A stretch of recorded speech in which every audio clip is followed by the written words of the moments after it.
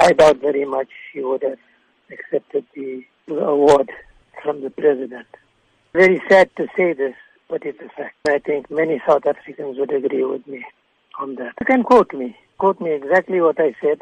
She's too much a woman of great integrity. She was a people's woman. She spent her entire life working for the underdog. And I think our President is not the right person to be giving her the award. And she wouldn't have accepted it because he has besmirched his own character and his own personality.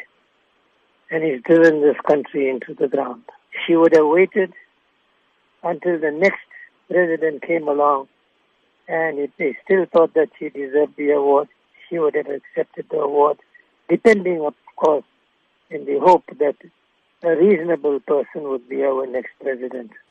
I mean, we've brought out hundreds of thousands of people on the streets demanding that the president must go. I mean, that is going to force this president to resign sooner or later, or to leave the scene of the crime that he has committed against our people. That in itself will make him do it, because there's nothing as forceful as power of the ordinary person on the ground in their masses, but that requires mobilization. You look at the ANC Youth League. ANC Youth League is swearing its own people. I mean, Zweli Mkhize is on this podium. Praveen Gordhan is on the podium. Both of them are ANC people. Both of them have clearly enunciated what the situation is, and yet they want to shout him down. And both of them were shouted down.